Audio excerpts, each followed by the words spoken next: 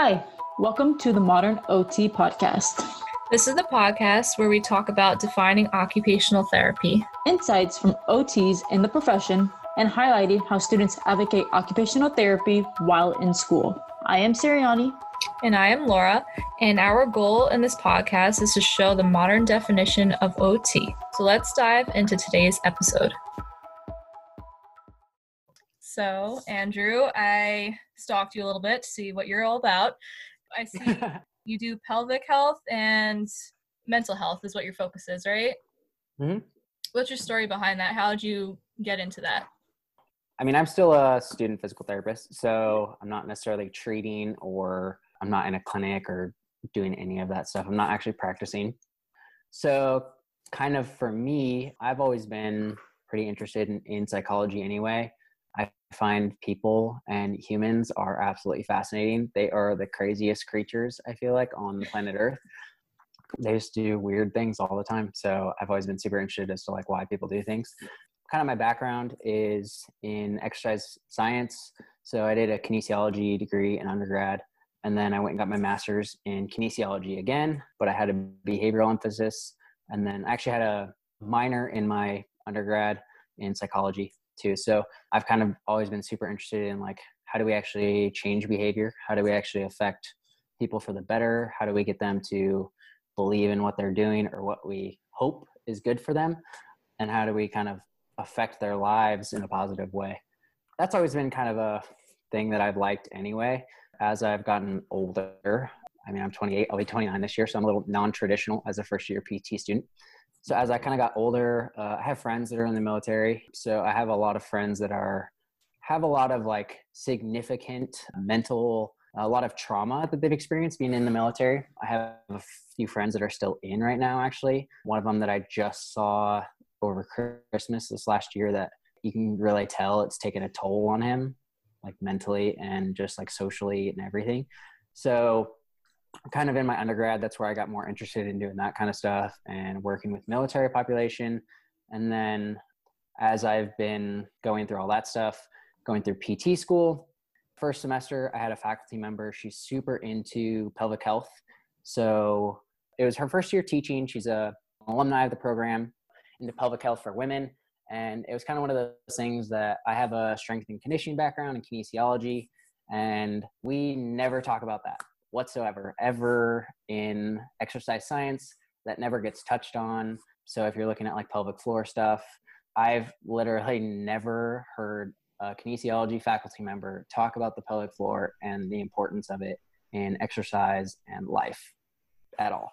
So my faculty member now kind of went off on that, and we learned a bunch of stuff about it. And I was instantly like, I don't know anything about this. This is crazy how like big of an effect it actually has on the human body, especially like I like to be in sports performance and stuff like that. So I like dove right into it, and then kind of like trickling in with that, with my military passion for that and the mental health side of things, just like it fit like so perfectly into everything that I want to do. So kind of my passion is to end up being either at a VA or some military PT in some capacity.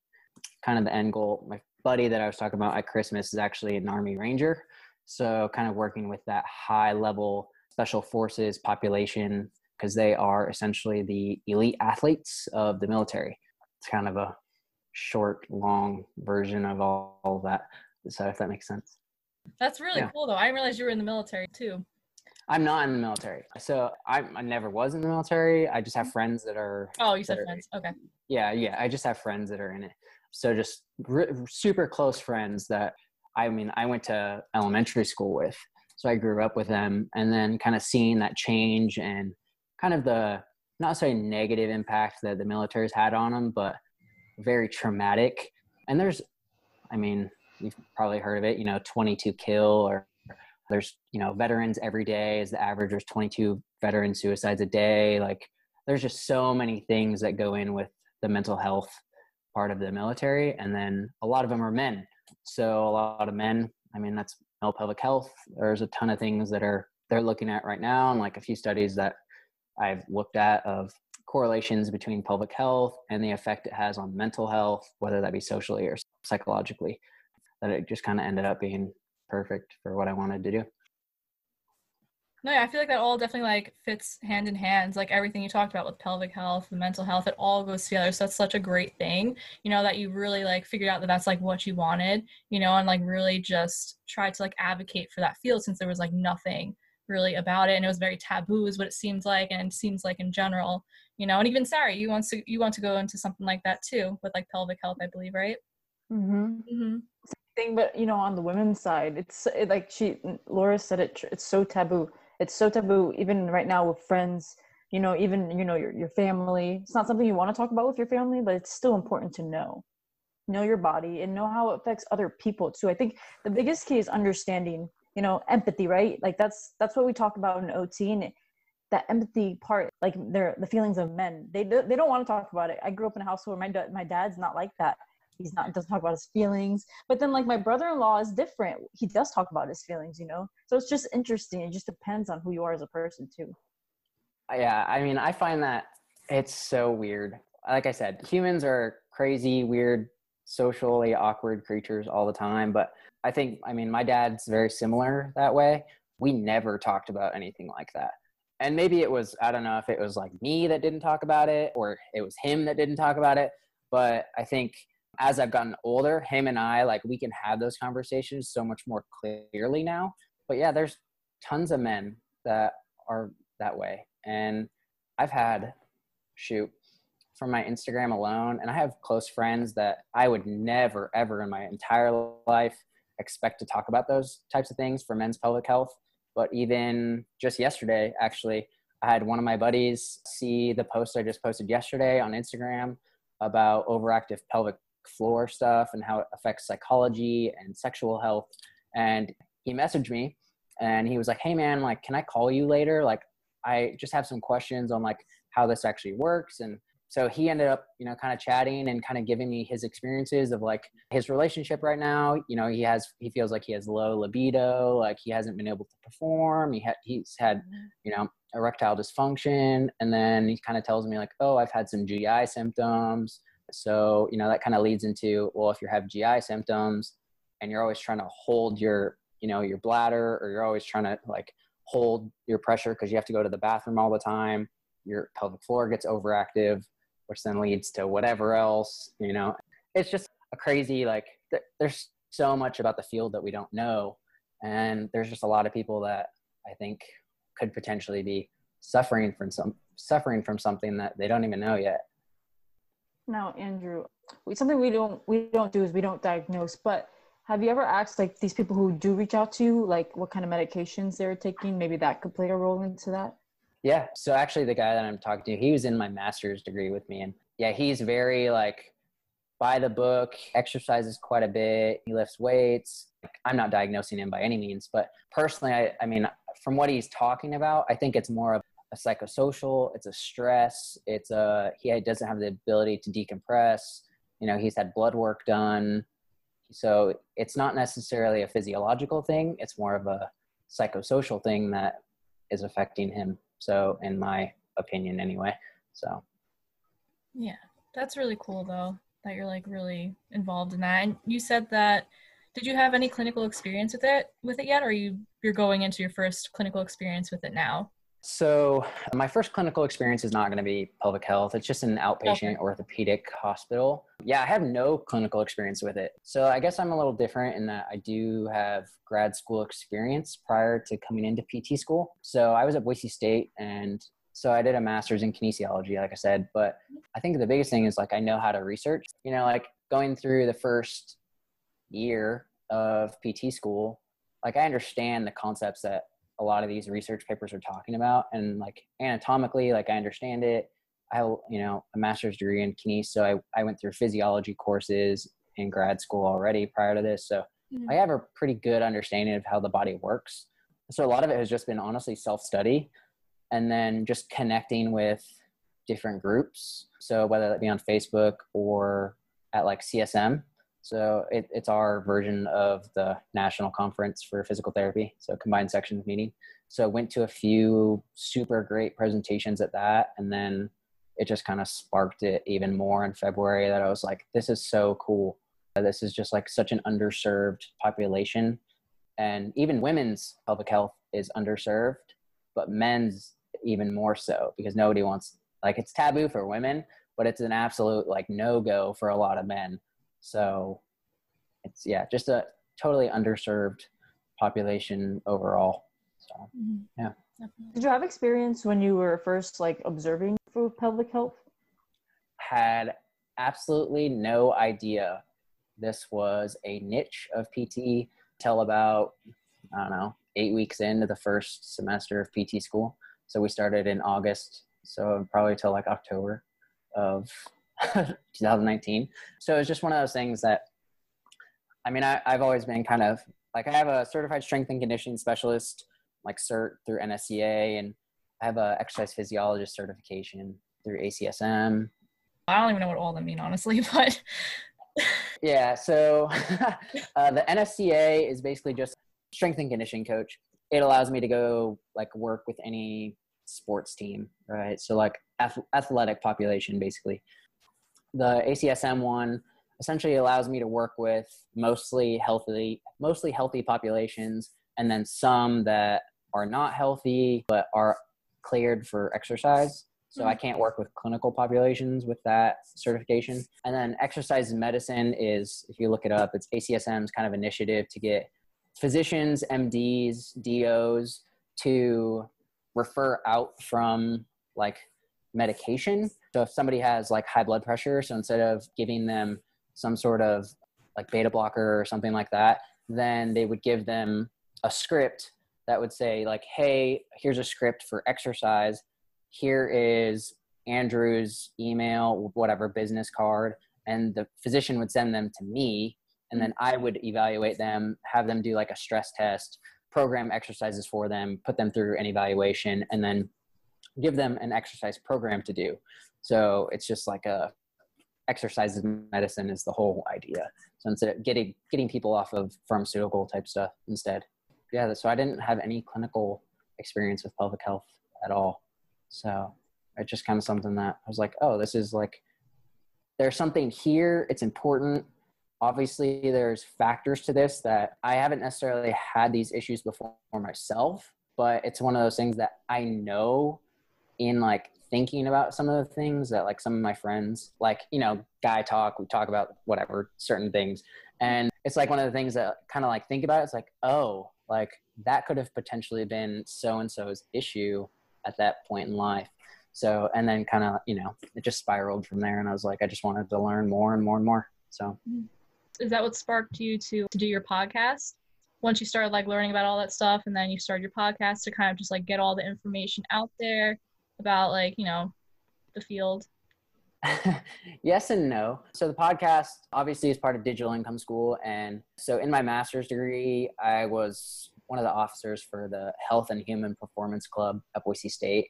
And we would actually have people come in, different professionals, clinicians come in and speak to the undergrad students. So we had like PTs, we had like bodybuilding coaches, we had dietitians, we had OTs, we had chiropractors, you know, basically every gambit of like, what can a kinesiology major go to grad school for? Or what can, you know, a health sciences major go to grad school for, or whatever, and come in. And like, I had kind of what you're doing now is like a pre-made like list of questions that I would send them and be like, hey, these are the topics that we're going to cover. And like, I would basically moderate this entire like in-person, like live conversation of, okay, tell me about yourself, talk about yourself. And then I would like go through and hit like highlight topics of what I felt like was important for undergrad students to know that I kind of knew that they didn't know about. So kind of the myths and, you know, kind of myth busting of those types of ideas of the different professions. So because I was in grad school and I had experience with a lot of those people already, I knew there was a lot of students that didn't have any idea what some of these professionals do, or they had misconceptions about it. So yeah, kind of starting the podcast was through that. I've always kind of thought about having a podcast anyway. Yeah, and just like kind of misinformation for a lot of things for men in general, whether that be like socially, I mean, there's, you know, a huge push, like the Me Too movement, you know, like all of these things of like, what is the best way for like a male to actually behave in society today? Or like, how do you navigate certain things? And like, what does being a man actually entail, whether that be in a relationship, whether that be professionally, whether that be whatever, like, how do you actually, like, what does it mean to actually be a man in today's world? So there's a lot of that goes into it too. But yeah, definitely like the mental health and pelvic health and strength and conditioning and everything else too. I love that. That's powerful. It's exciting. Now, Andrew, well, go backtrack for a minute. Do you think getting your master's prepared you for DPT school? Yes. So I actually was going to apply to PT school right out of my undergrad degree, but I decided that I was not ready. Not necessarily that it was a huge jump. And when I think about it, I'm like, you know, I probably could have done it. But I think at that point in time in life, like I just had like other things that I was doing like outside of school that I was like, I don't know if I'm ready to go to PT school yet. Like I have other things that I like really want to like learn about. And that was kind of where I went into my master's degree at Boise State. I stayed there. And then I actually ended up getting a graduate assistantship with the motor learning and statistics faculty members. So the motor learning faculty was kind of the whole reason, part of the whole reason that I stayed, because like I took that in my like final semester of my undergrad, and she just like blew my mind with motor learning and kind of like everything we do in that, and how like the human body actually learns how to move, and cueing and coaching and psychology, and how it all like flows with like, how do we get people to do certain things, and how do we get people to learn certain things the most appropriate way. So that, and I wanted to go over like some more like psychology stuff before I went to PT school, because I felt like, not that the field is just wacky at times, but it is kind of wacky. People don't really know how to talk to each other, and people just don't really know how to affect human behavior the best way possible. So that's why I kind of stayed. Super important, motor learning, and especially in the OT field. Exactly. Everything we learn about is just so absolutely fascinating to me. And it just kind of all fits together, I guess. You also touched up too that you were able to read like peer reviews and case studies. Can you compare like the students in your class? Are they able to do the same thing? Or do you think you're a little more ahead in that aspect? Like, does PT school teach you how to break those down or no?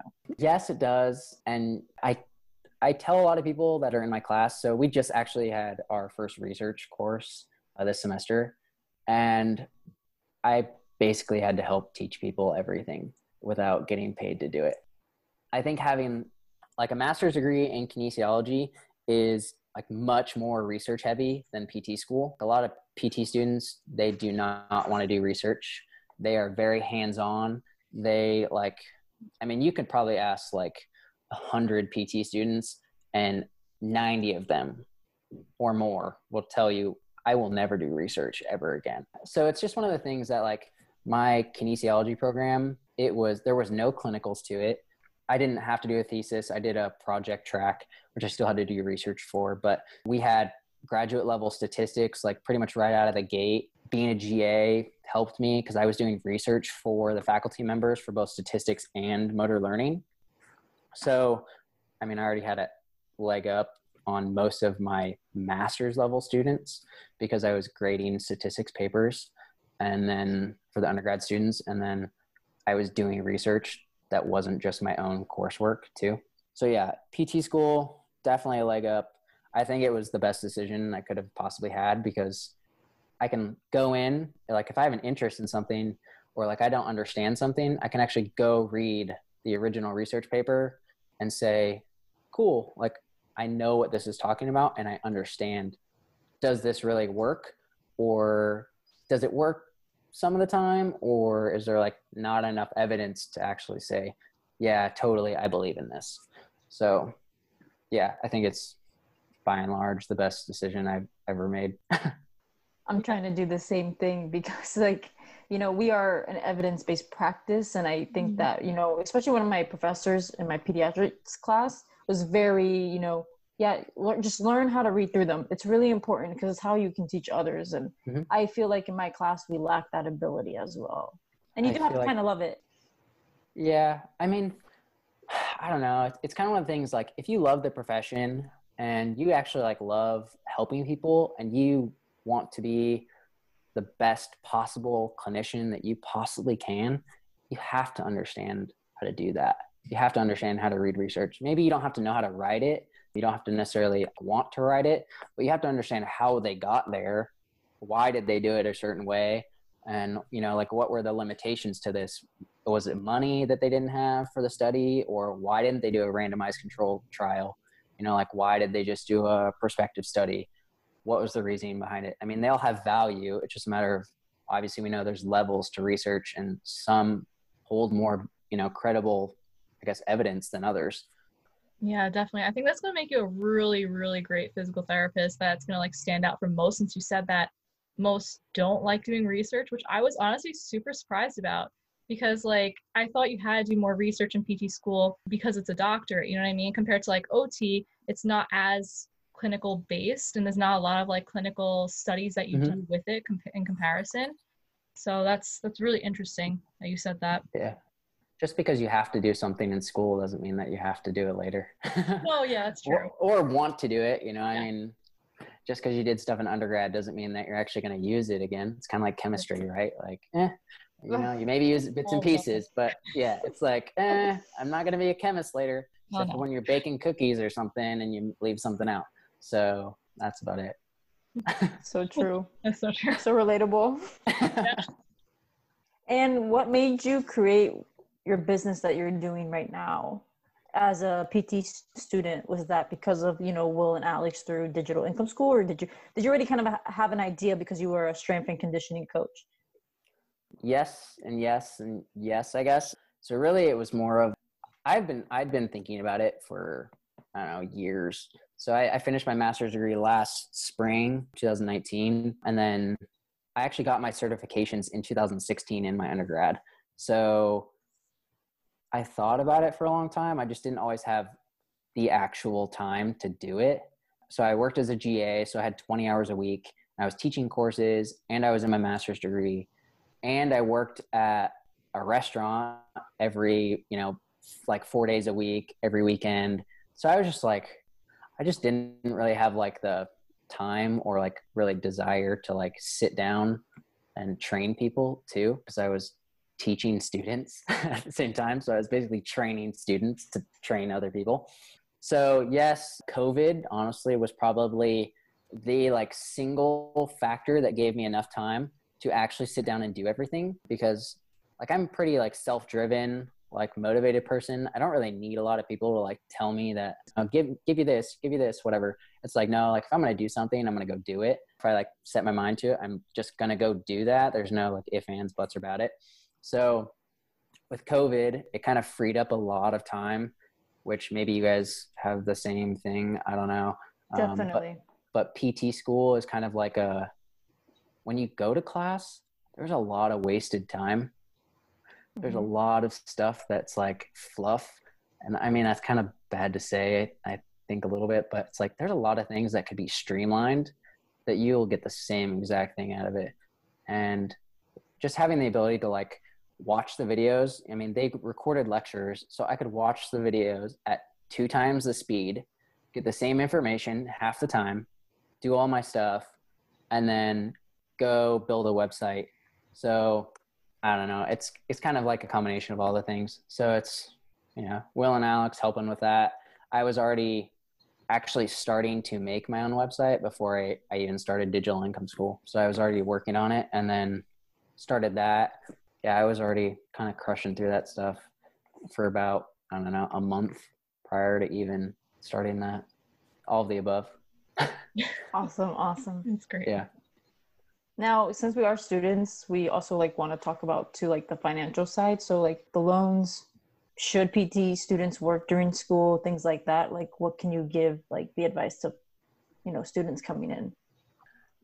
I mean, I guess it's hard because like I said, I'm totally like non-traditional in this aspect, in this regard. Yes, I think they should if they're capable of doing it. I think because I worked so much in my master's degree, like it prepared me for PT school and the workload, and then also producing other things on the side of that. But it just kind of depends on like your values and like what you want to do. I just had this conversation with somebody else. I don't remember who I was talking to. It was another student or something the other day. So we were talking about how some of the students in our cohort, like to drink on the weekends or, Thursday, Friday, Saturday night, and they'll, go drink or whatever. And kind of talking about it is like, I guess I'm a little older, whatever, quote unquote. So I try not to do that as much. Also, I just don't really care to do that. I rather go work out or do something else. So it just kind of depends on what you value at the time. So I know a lot of the students in my class, they rather just relax. They rather watch Netflix. They rather do whatever versus putting in time to actually create something like that will benefit them down the road. If I'm doing digital marketing and stuff and I'm training clients and, that takes 3 or 4 nights out of the week and I'm spending 15, 20 hours a week doing that, but I come out with $20,000 less dollars at the end of school. Is that worth it? To me, it is. I think I'd do a lot of things for $20,000. So I don't know. Most students can probably swing it. I know there's a lot of students that they're not leveraging their skills appropriately. I have the ability to train clients and I can take on people and, I can charge whatever, say it's $50, $100 a month for a training program, or I can sign a client and build a website for $500 or $1,000, or, there's so many things to make money as a student. That's not like, oh, just go work at Gap or Target or something. You have an undergrad degree, you have value. It just depends on what you want to leverage that value for. So, there's students in my program that are working at kind of like a clothing store, like Old Navy. And then, we have other ones that they're on mom and dad's dime, so it doesn't matter. And then there's everything under the sun to like not have all of the debt later on. So like even just today, I signed a person for just their Instagram, $500 a month to just manage their Instagram content, literally just their Instagram. That's which awesome. Which is like super great because that pays for my rent every month. Like if I don't have to, like all I have to do is post like 3 times a week for the business and get them leads. That's super simple. I already do that for myself. So, and it doesn't take that long to do it throughout the week. So you figure you're sitting there at like a couple hours a week to make content and like posts, message people. I don't know. That's a pretty solid chunk of change for not really doing a ton of time consuming work. I don't know. We live in a day and age where this type of stuff is just, it's literally right at your fingertips. You're already on Zoom. So if you're in class and we know you're already on your phone because you have it right there, and maybe you turn your video off or something, and all you do is get on there, double tap a few times. And at the end of the week, end of the month, you get $500. Sweet, let's do it. Just kind of depends. So true. Yeah. Students need to go back and listen to that part. It's crazy. It's absolutely insane. I'll pay for whatever that is. If you're looking at $500 a month for a year, that's pretty solid. Yeah. Easy you're doing money. Such a little amount of work. Yeah, definitely. Yeah. And then, if you figure that's just one client. And then if you have, say you get another one that, digital income school, you build a website or something, you charge $1,000 and you're like, cool. There's all of your rent plus your food for whatever, 3 months. A website, you already know, you already went through how to do it and make it perfect. So there's just so many options for things, and I'm training a couple other people on the side. So, charging $100 a month, $125 a month. And that's, everything's already built out. I did that during COVID too, like prior to like starting digital income school. I literally just cranked out like all of these programs, and it's all personalized to these people. It's just a matter of like, I had to do a lot of the front end work when I actually had time. So I literally spent my entire spring break, like like my girlfriend can attest to this because I was at her house like every day, like working on building a training like program and website 8 hours a day for the entire spring break. So it's just kind of one of those things like, I don't know, I like try to put in the work when I have time. So you have opportunity, you have the know-how for a lot of people. You just have to literally just go do it. Love it. Love it. Yeah. You seem very well-rounded in just like everything. So that's awesome. That's really awesome. I try. Like I said, it's one of the things that like, I don't know, like as I've grown up is like one of the things is like I have tons of friends that we've held each other accountable as just males in general, you know, just as humans. It's just kind of, you know, managing life through that and saying like, okay, well, what's more important to me? Like, where do I want to be? Like, who do I want to be at the end of life or, you know, later on in the next 20 years? Like, what kind of person, where do I see myself? And then if those values are here, you have to align your actions with those. So that's what I try to do. Always trying to learn something, just be better at stuff and just be a better person in general. But yeah. I think everyone too goes through that. Everyone, like, I mean, you can't even in like going through psychology, everyone goes through a little something. It's just a matter of when you go through it. You might not go through it at the normal age, but you'll go through it at some time. Right. Exactly. So, I mean, that's kind of, you know, like I get it. We have students in our program that are in that stage right now. They're like, we don't want to do that. Like, it's not important. And I get it. I've been there. So I've done the whole thing. Learn, people learn. Yeah. Just any tips that you have for anyone starting school? Network as much as you can. That is the key to succeeding.